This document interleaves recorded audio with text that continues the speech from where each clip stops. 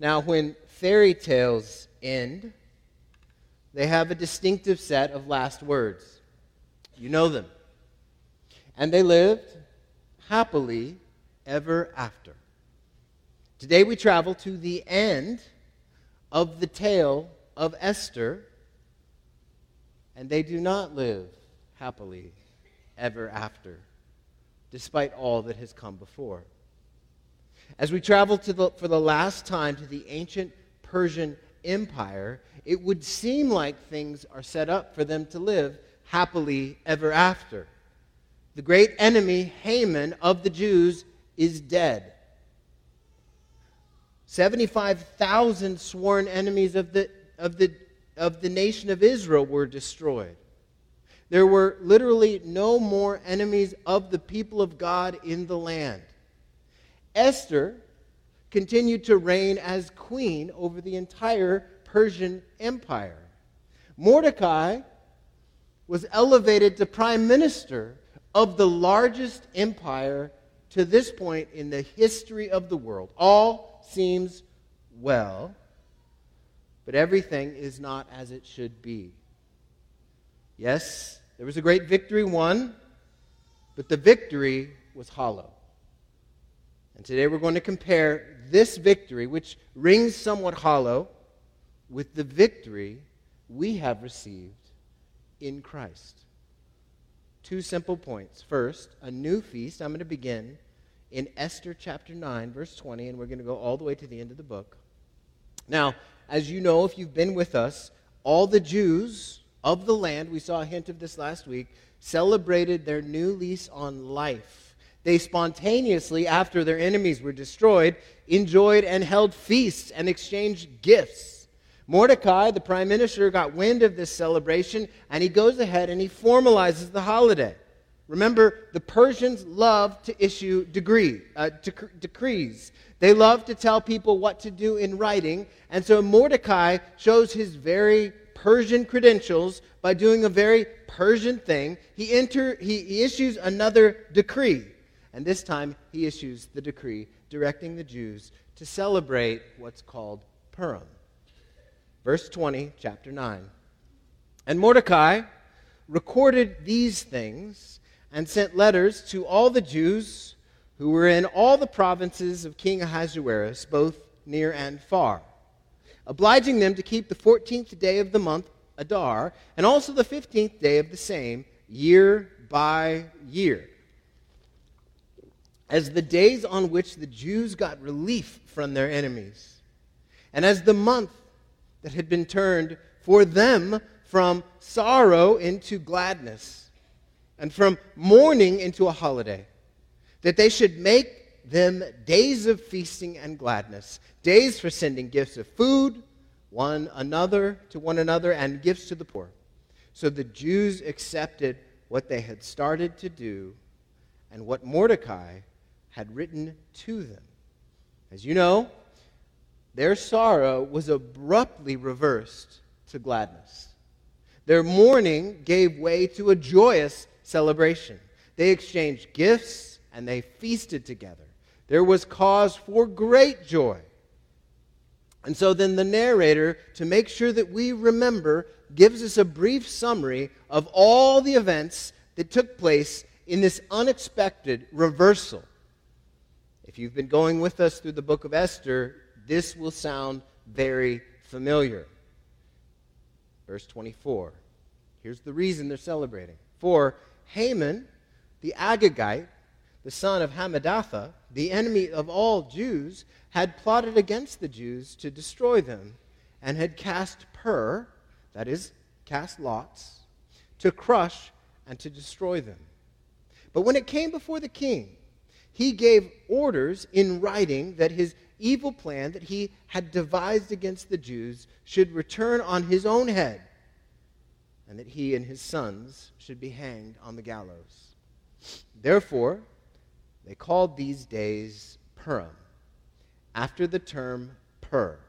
Therefore, because of all that was written in this letter, and what they faced in this matter, and of what had happened to them, the Jews firmly obligated themselves and their offspring and all who joined them, that without fail they would keep these 2 days according to what was written, and at the appointed time every year. That these days should be remembered and kept throughout every generation, in every clan, province, and city. And these days of Purim should never fall into disuse among the Jews, nor the commemoration of these days cease among their descendants. So we note with great pomp and great circumstance that the name of this holiday would be Purim. Pur is an Akkadian word, an old Babylonian word, which means lots. And so the Hebrew adopts that word and says, now we're going to call this Purim. And what it does is it harkens back to the Esther chapter 3 when Haman cast lots to determine which day would be the day that he would set for the destruction of the nation of the Jewish people in Persia. But instead of destroying even one solitary Jew, he brought destruction upon himself. And so we have this ironic name for a new feast and celebration. And the Jewish people have been celebrating Purim ever since the days of Esther. It is still a joyous celebration, usually happening in March, when the victory over Haman is commemorated all over the world. Now, I said this was kind of a hollow victory. Notice again what's missing from this holiday, from this feast. Look again at verse 28. That these days should be remembered and kept throughout every generation, in every clan, province, and city. That these days of Purim should never fall into disuse among the Jews, nor should commemoration of these days cease among their descendants. Like the rest of the book, there is no mention here, again, of God's role or direction. There is no mention of God's protection. There is no mention of God's deliverance. There is no direction from the leaders of the people for them to bind their hearts to their God. There is no praising of God. There is no describing God as mighty or kind or merciful or powerful. There is just a direction to celebrate Purim. Now compare this direction with Leviticus chapter 23, verse 33, when the nation is directed to observe the Feast of Booths. And the Lord spoke to Moses, saying, "Speak to the people of Israel, saying, on the 15th day of the 7th month, and for 7 days is the Feast of Booths to the Lord." Again, notice the direction, to the Lord. "And on the first day shall be a holy convocation. You shall do no ordinary work." That day is holy, that's why. "For 7 days you shall present food offerings to the Lord. On the 8th day you shall hold a holy convocation and present a food offering to the Lord. It is a solemn assembly, and you should do no ordinary work." The nation was to cease and worship the Lord and do all that week for the Lord. And no such direction is found in Purim. That's why I say it's kind of a hollow holiday. And then this holiday is popularized and formalized with a celebrity recommendation. Just like today, Instagram influencers try to get people to buy products and to do certain things. The Instagram influencers of that day, Esther and Mordecai, lend their influence in this new celebration. Verse 29. "Then Queen Esther, the daughter of Abihail, and Mordecai the Jew gave full written authority, confirming this second letter about Purim." Again, let's send letters, let's send decrees. It's the Persian way. So what happens? Verse 30, "Letters were sent to all the Jews, to the 127 provinces of the kingdom of Ahasuerus, in words of peace and truth." These horses are getting really tired going all over this place. "That the days of Purim should be observed at their appointed seasons, as Mordecai the Jew and Queen Esther obligated them, and as they had obligated themselves and their offspring with regard to their feasts and their fasts and their lamenting." The command of Esther confirmed these practices of Purim, and it was recorded in writing. Again, the Persian way is to write it all down, make sure everybody's clear, and then write it all down again, and then make sure that everybody's clear and send decrees all over the place. And why not? Here we have a Jewish holiday formalized in a very distinctive Persian way. The new feast, this new holiday, rings hollow. It also rings hollow when we examine the ever after. Look at chapter 10. Okay, now everything's done, and we have the closing of the book. Look at the actions of King Ahasuerus, or Xerxes. What does he do? Verse 1. King Ahasuerus celebrated along with the Jews, said, I have been evil, and now I will follow God. No. King Ahasuerus imposed a tax on the land and on the coastlands of the sea. Well, he's the same. Even though he's somewhat hapless, as we've seen through this book, his power has now grown so that he can tax everyone from sea to shining sea. He has more power. What does this tell us? Well, despite all the events in Esther, the Persian Empire does not fundamentally change. It continued writing decrees. It continued working in justice. It continued raising taxes. And the Jews, they did not pray to God. They did not praise God. They did not go home as they were directed by the prophets. But they did, however, pay new taxes. And then we have these words that close the book. Verse 2. And all the acts of his power and might, and the full account of the high honor of Mordecai, to which the king advanced him. Are they not written in the book of the Chronicles of the kings of Media and Persia? For Mordecai the Jew was second in rank to King Ahasuerus, and he was great among the Jews and popular with the multitude of his brothers. For he sought the welfare of his people and spoke peace to all his people. And you might think that doesn't sound hollow at all. Here we have Mordecai, the Jew, who has now been elevated to the prime minister. He has the highest office in the land, save one. Save Ahasuerus. Ahasuerus is the king. But here we have Mordecai, who has all kinds of power. He has his hands on the levers of power, and what does he do with these powers that he has now? Well, what he does is he seeks the welfare of his people and speaks peace to all his people. It's wonderful news for the Jews of Persia that Mordecai was raised to this position, and that he would continually work welfare and speak peace for them. That's wonderful news. But it is still hollow. How? Well, because the one speaking peace and working for the welfare of the people reported to a fickle and feckless king. He's second in the land. He's second in Persia. Not first, second. The good that Mordecai could do for his people was significant, but it would forever be limited because of the king of Persia that Mordecai served under. A wonderful victory, but to a degree, it was hollow. Now, in Christ, let's think about the victory we have. The victory we have now in Christ is not hollow, but enduring. Why? Because our King, King Jesus, is second to no one. Mordecai was raised to the second one in the land. Why? Well, because he saved the king from death.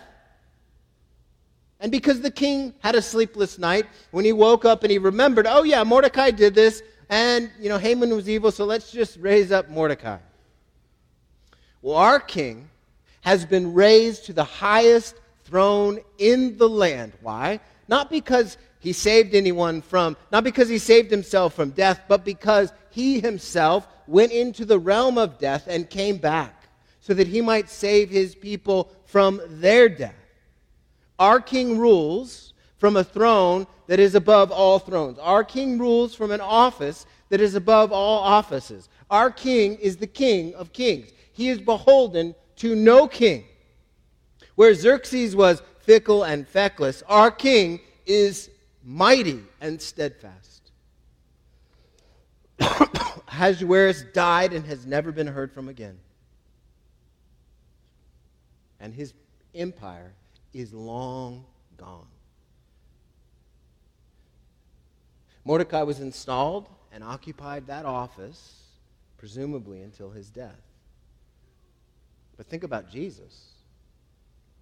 Jesus was installed not before his death, but after his death. And he will always occupy his office. And the days of his kingdom and the expansion of his kingdom will know no end. Do you see the difference? One victory is temporary, another is forever. Think about it this way. Mordecai sought the welfare of his people and spoke peace to his people for all of his days, and that was a good thing. Yet we speak of Mordecai in the past tense because he is not here. He is gone. Jesus we must speak of in the present tense because today Jesus seeks the welfare of his people, and he today speaks peace to his people, both today and ever onward. Jesus has won a wonderful victory for us. He has defeated not the forces and plans of Haman, but he has defeated the forces and plans of death. He entered death's realm and killed death. And so when he seeks the welfare for his people, he can even protect them from death. When he speaks peace to his people, this is far more significant than the peace that Mordecai had to speak. We now hear from Jesus, peace, peace. We have peace with God. The enmity that every human is born with, that angst against God, for those of us that are Christians, Jesus speaks peace. God is no longer angry with us for our sins.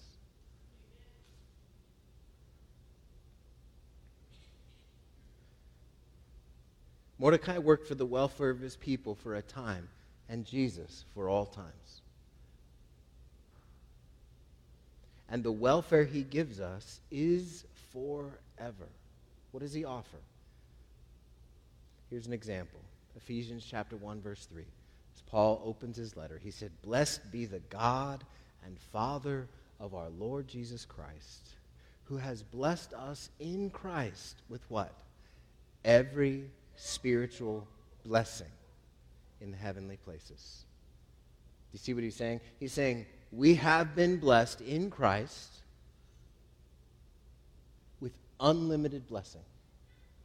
There is no sense in which God holds back one iota because we have been blessed in Christ. Because of the victory Christ has won on our behalf, we have been blessed in Christ with every spiritual blessing. This is true for every person here who trusts Jesus Christ. You're given, because of Christ's victory, access to every spiritual blessing.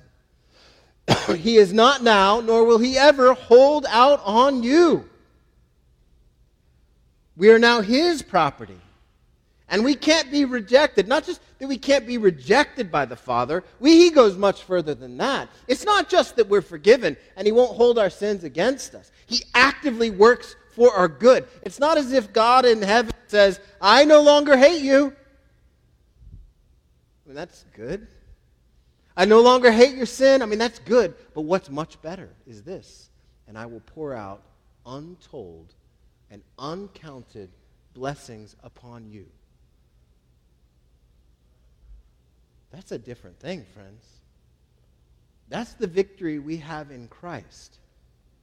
He holds nothing back.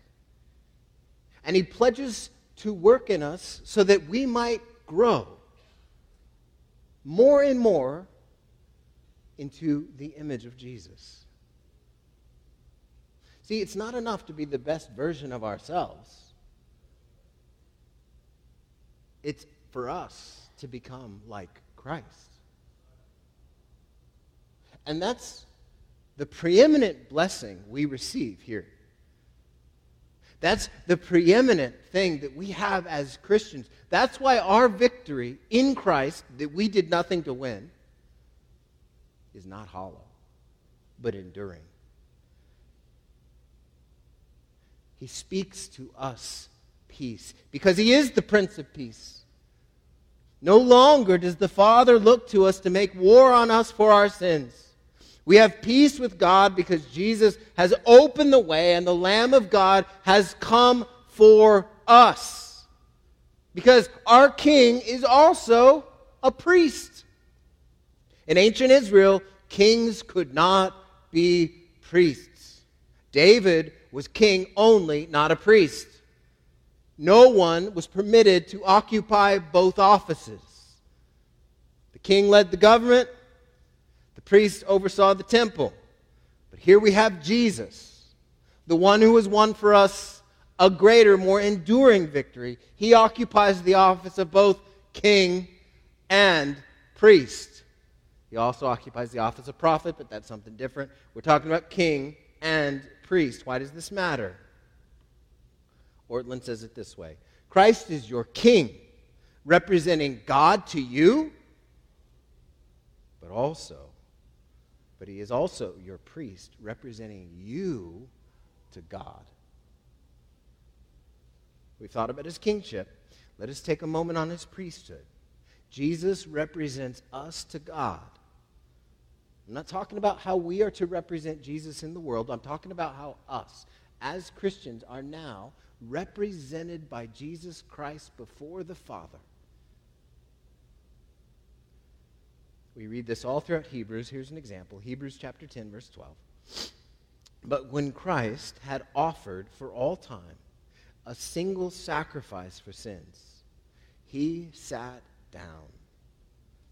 Now, there's one thing that a priest never did in the temple, and that was to sit down. There was always too many things to do. There were always animals to sacrifice.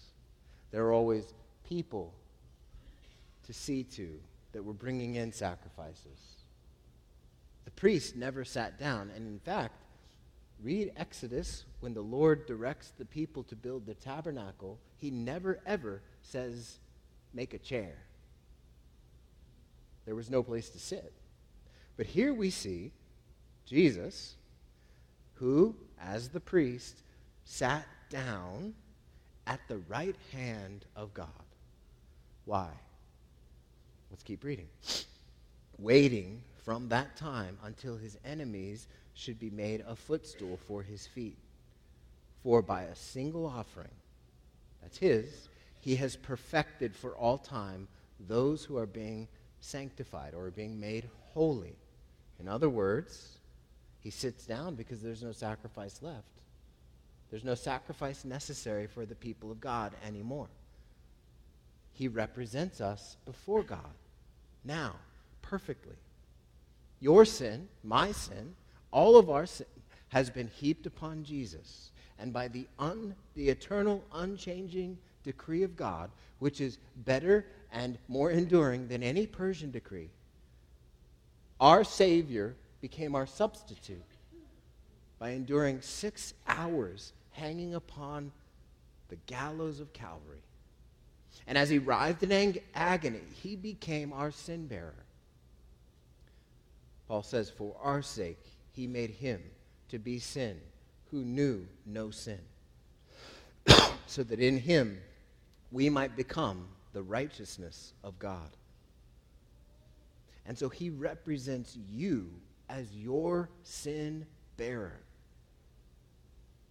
He took your sin, Christian, and gave you his righteousness.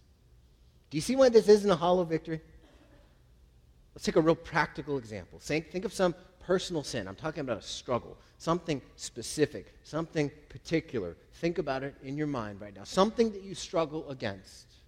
Worry, greed, anger, lust, maybe control, selfishness, a desire to isolate, whatever. Think of that. Now, when as Christians conviction comes, you may be tempted to feel completely compromised and permanently unrighteous. And in yourself, you are. But friends, we are represented by another. And his name is Jesus. And he is not compromised in any way, shape, or form. He is the one who now represents us. He has taken our sin. Because we are in Christ, when the Father looks at us, he sees our representative, Jesus, who has taken our sin and declared us righteous. Luther may have said it best when he said, "So when the devil throws your sins in your face and declares that you deserve death and hell and are completely unrighteous and totally unworthy and completely compromised, tell him this: I admit I deserve death and hell. What of it? For I know one who suffered and made satisfaction on my behalf and even represents me now to the Father. His name is Jesus Christ, Son of God. Where he is, there I shall be also." That's the truth now for us. That's the victory that we have in Christ that is not hollow, but enduring. We don't merely have a political victory to point to. We have a victory that is for all eternity. We don't have a king who will be one day deposed. We don't have a king who will one day suffer a coup. We have a king who is high and lifted up, who is reigning right now in power and in strength, and who is second to no one. And he's our king, and he's our priest, and he has won the victory for us. This victory, unlike the one we've seen in Esther, is not hollow, but enduring. That's the nature of our victory, friends, as Christians. And as we end Esther, I have three modest thoughts, three takeaways for us as we look to live as faithful exiles in light of this enduring victory that Jesus has won for us. First, our future is happily ever after, just not yet. Our future is happily ever after, but just not yet. Friends, this is not our home.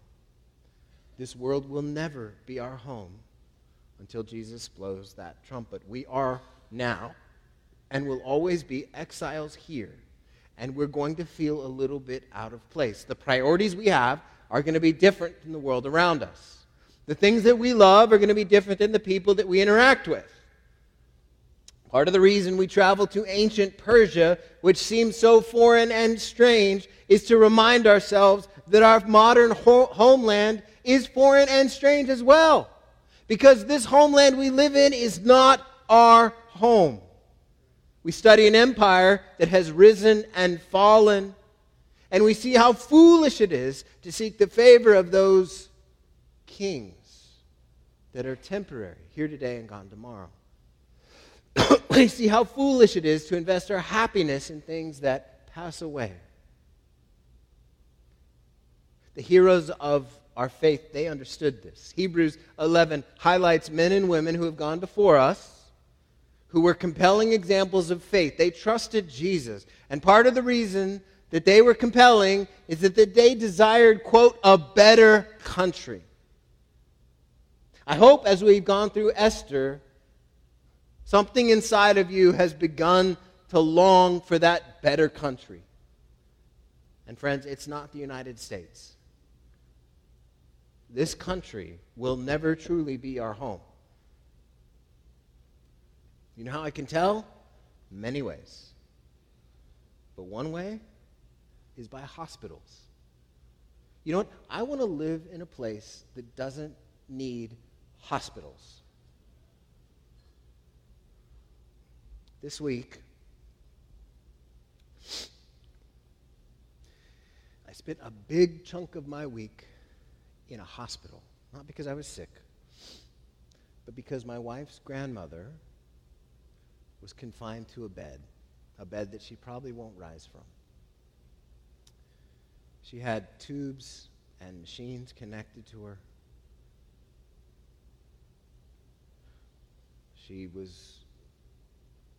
We were celebrating Thanksgiving in a cabin. She lives in Tucson. She wasn't able to make it all the way home, so she was actually aerobaced to a hospital here. She's 90. She's a Christian.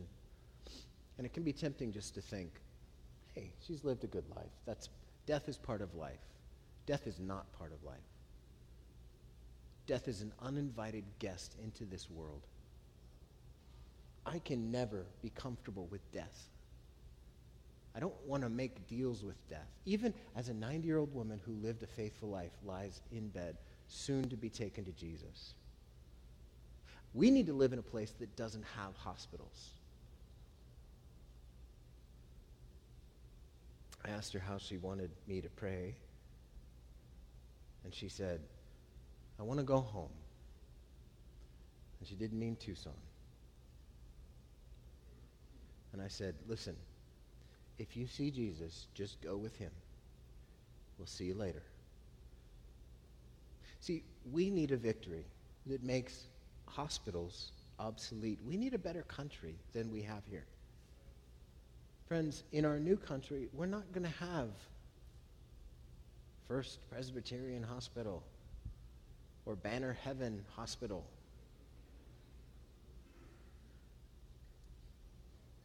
We're not going to have level 1 trauma units. But we're going to have a country with no death, no sadness, no crying, no pain, no hospitals. Our end is happily ever after, just not yet. Our victory is not hollow, but enduring. Until then, feast and fast. Throughout Esther, there were all kinds of feasting. They knew how to party. We Christians, we should feast and fast. We should be good at this. I'm not talking about Jewish feasts. Just because we'll never attain happily ever after does not mean there aren't good things to enjoy. There are. And we should be at the front of the line enjoying God's many good gifts. Good food, friends, times, family. Taking time to rest. Taking time just to thank God for his many blessings. Think about the gift God has given us in food. He doesn't just say, hey, listen, here's how it's going to work. You hook up a cord to your arm, get the sustenance you need, and leave. Unplug it and then go. He gave us mouths with taste buds so that we can enjoy good food and taste it and enjoy it and avoid sushi.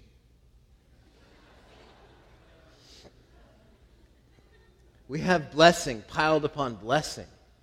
Woe to us if we don't feast and stop and count our many blessings.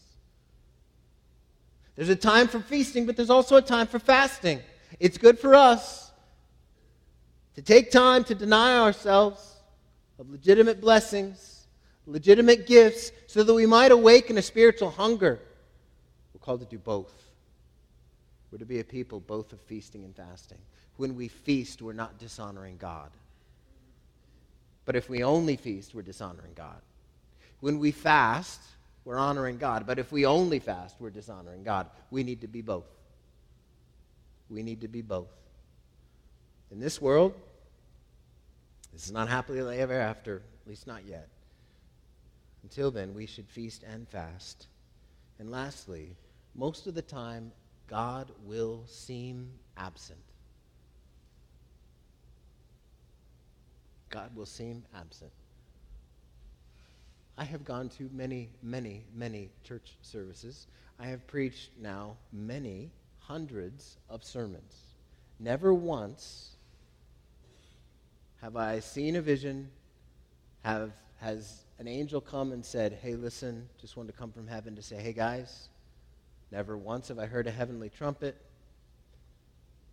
Never once have I seen something that would qualify as an unquestionable Red Sea kind of experience. God is never mentioned in the book of Esther, but yet he's forcefully at work. You know, we can think that because God seems absent, he is absent. That is not true. That is not true. Just because God doesn't do things that we expect, just because his purposes are often accomplished, not because of a grand strategy, but because of the quiet, forceful working in the ordinary days of life, does not mean that he doesn't have mighty acts to accomplish. His mighty purposes are often accomplished through mundane, faithful moments that nobody will see. Think of this series of normal-seeming events through Esther. Vashti's removed, but that makes way for Esther. Mordecai discovers a plot and saves the king, waits 5 years. Haman hatches a plot, but ends up hanging on his own gallows. Mordecai's honored because of a royal insomniac. Mordecai is raised to prime minister. The people are saved.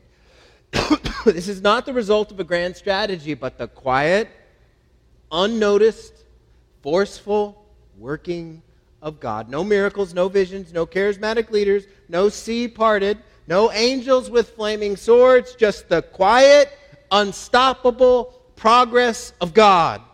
And friends, that is the way the Lord will normally work in our lives. He will often seem absent. Now, don't get me wrong. I pray that we see days of mighty works. I pray that we see days of revival. I pray that there will be times that our church feels as if it's a suburb of heaven. I pray for that. But most of the time, God will work in the quiet, in the ordinary, in the mundane moments of life. Friends, do not fall into the trap of thinking that because you cannot perceive his work, he is not working. No! He shares many blessings with us, but one thing he doesn't often share are his plans for us. We are often, more often than not, left to wonder and fight for faith to believe God is working and that he knows what he's doing. He is working, even though you may not be able to perceive it. His work is not limited to our power of perception or for the measure of our expectation. His work goes far beyond what we can imagine. So, most of the time, he's going to seem absent. And that's why we look to the victory that we have been given in Christ. That's why we look to him and recognize he has done what we could not. That's why each week as we gather together, we look on Sunday mornings to firmly fix ourselves on Christ, the author, the perfecter of our work, the one who has come to save us from our sins, the one who will come back to bring us to our Father. That victory, friends, that victory is not hollow, but enduring. And that victory, for us as Christians, is all that matters. Let's pray. Jesus, thank you for your victory. I pray that we would be people who, as we count our blessings, turn those blessings into thanksgiving. I pray that as we see our need, Lord, I pray that we would be quicker to pray than to strategize. Lord, I pray that you would help us to put our faith and our hope not in things that pass away, but in things that are enduring. I pray that we would not fall into the trap of putting our hope in kings and presidents and senators and representatives, but I pray that we would be a people who work for good things, but have our hope firmly planted with you at your throne, Jesus. I pray that we would be a people who recognize that you have won a great victory for us that we could not win on our own. And Lord, I pray that you would build us up, Lord, so that as we live in these days of faith and not sight, that we would not think that just because we can't see what you're doing, that you're doing nothing. Lord, we pray that you would do more than we can ask or imagine, because we know you can. And Lord, I pray that we would see days of awakening and revival. But if we don't, Lord, help us not to become disillusioned because we can't see what you're doing. And Lord, help us to ever and always give thanks and celebrate this enduring victory. Jesus, thank you that we can speak of you in the present tense and the future tense. Thank you that you are the same yesterday, today, and forever. Thank you that one day we will see you and we will be like you. Preserve us until that day, Lord. And in your mighty name we pray. Amen.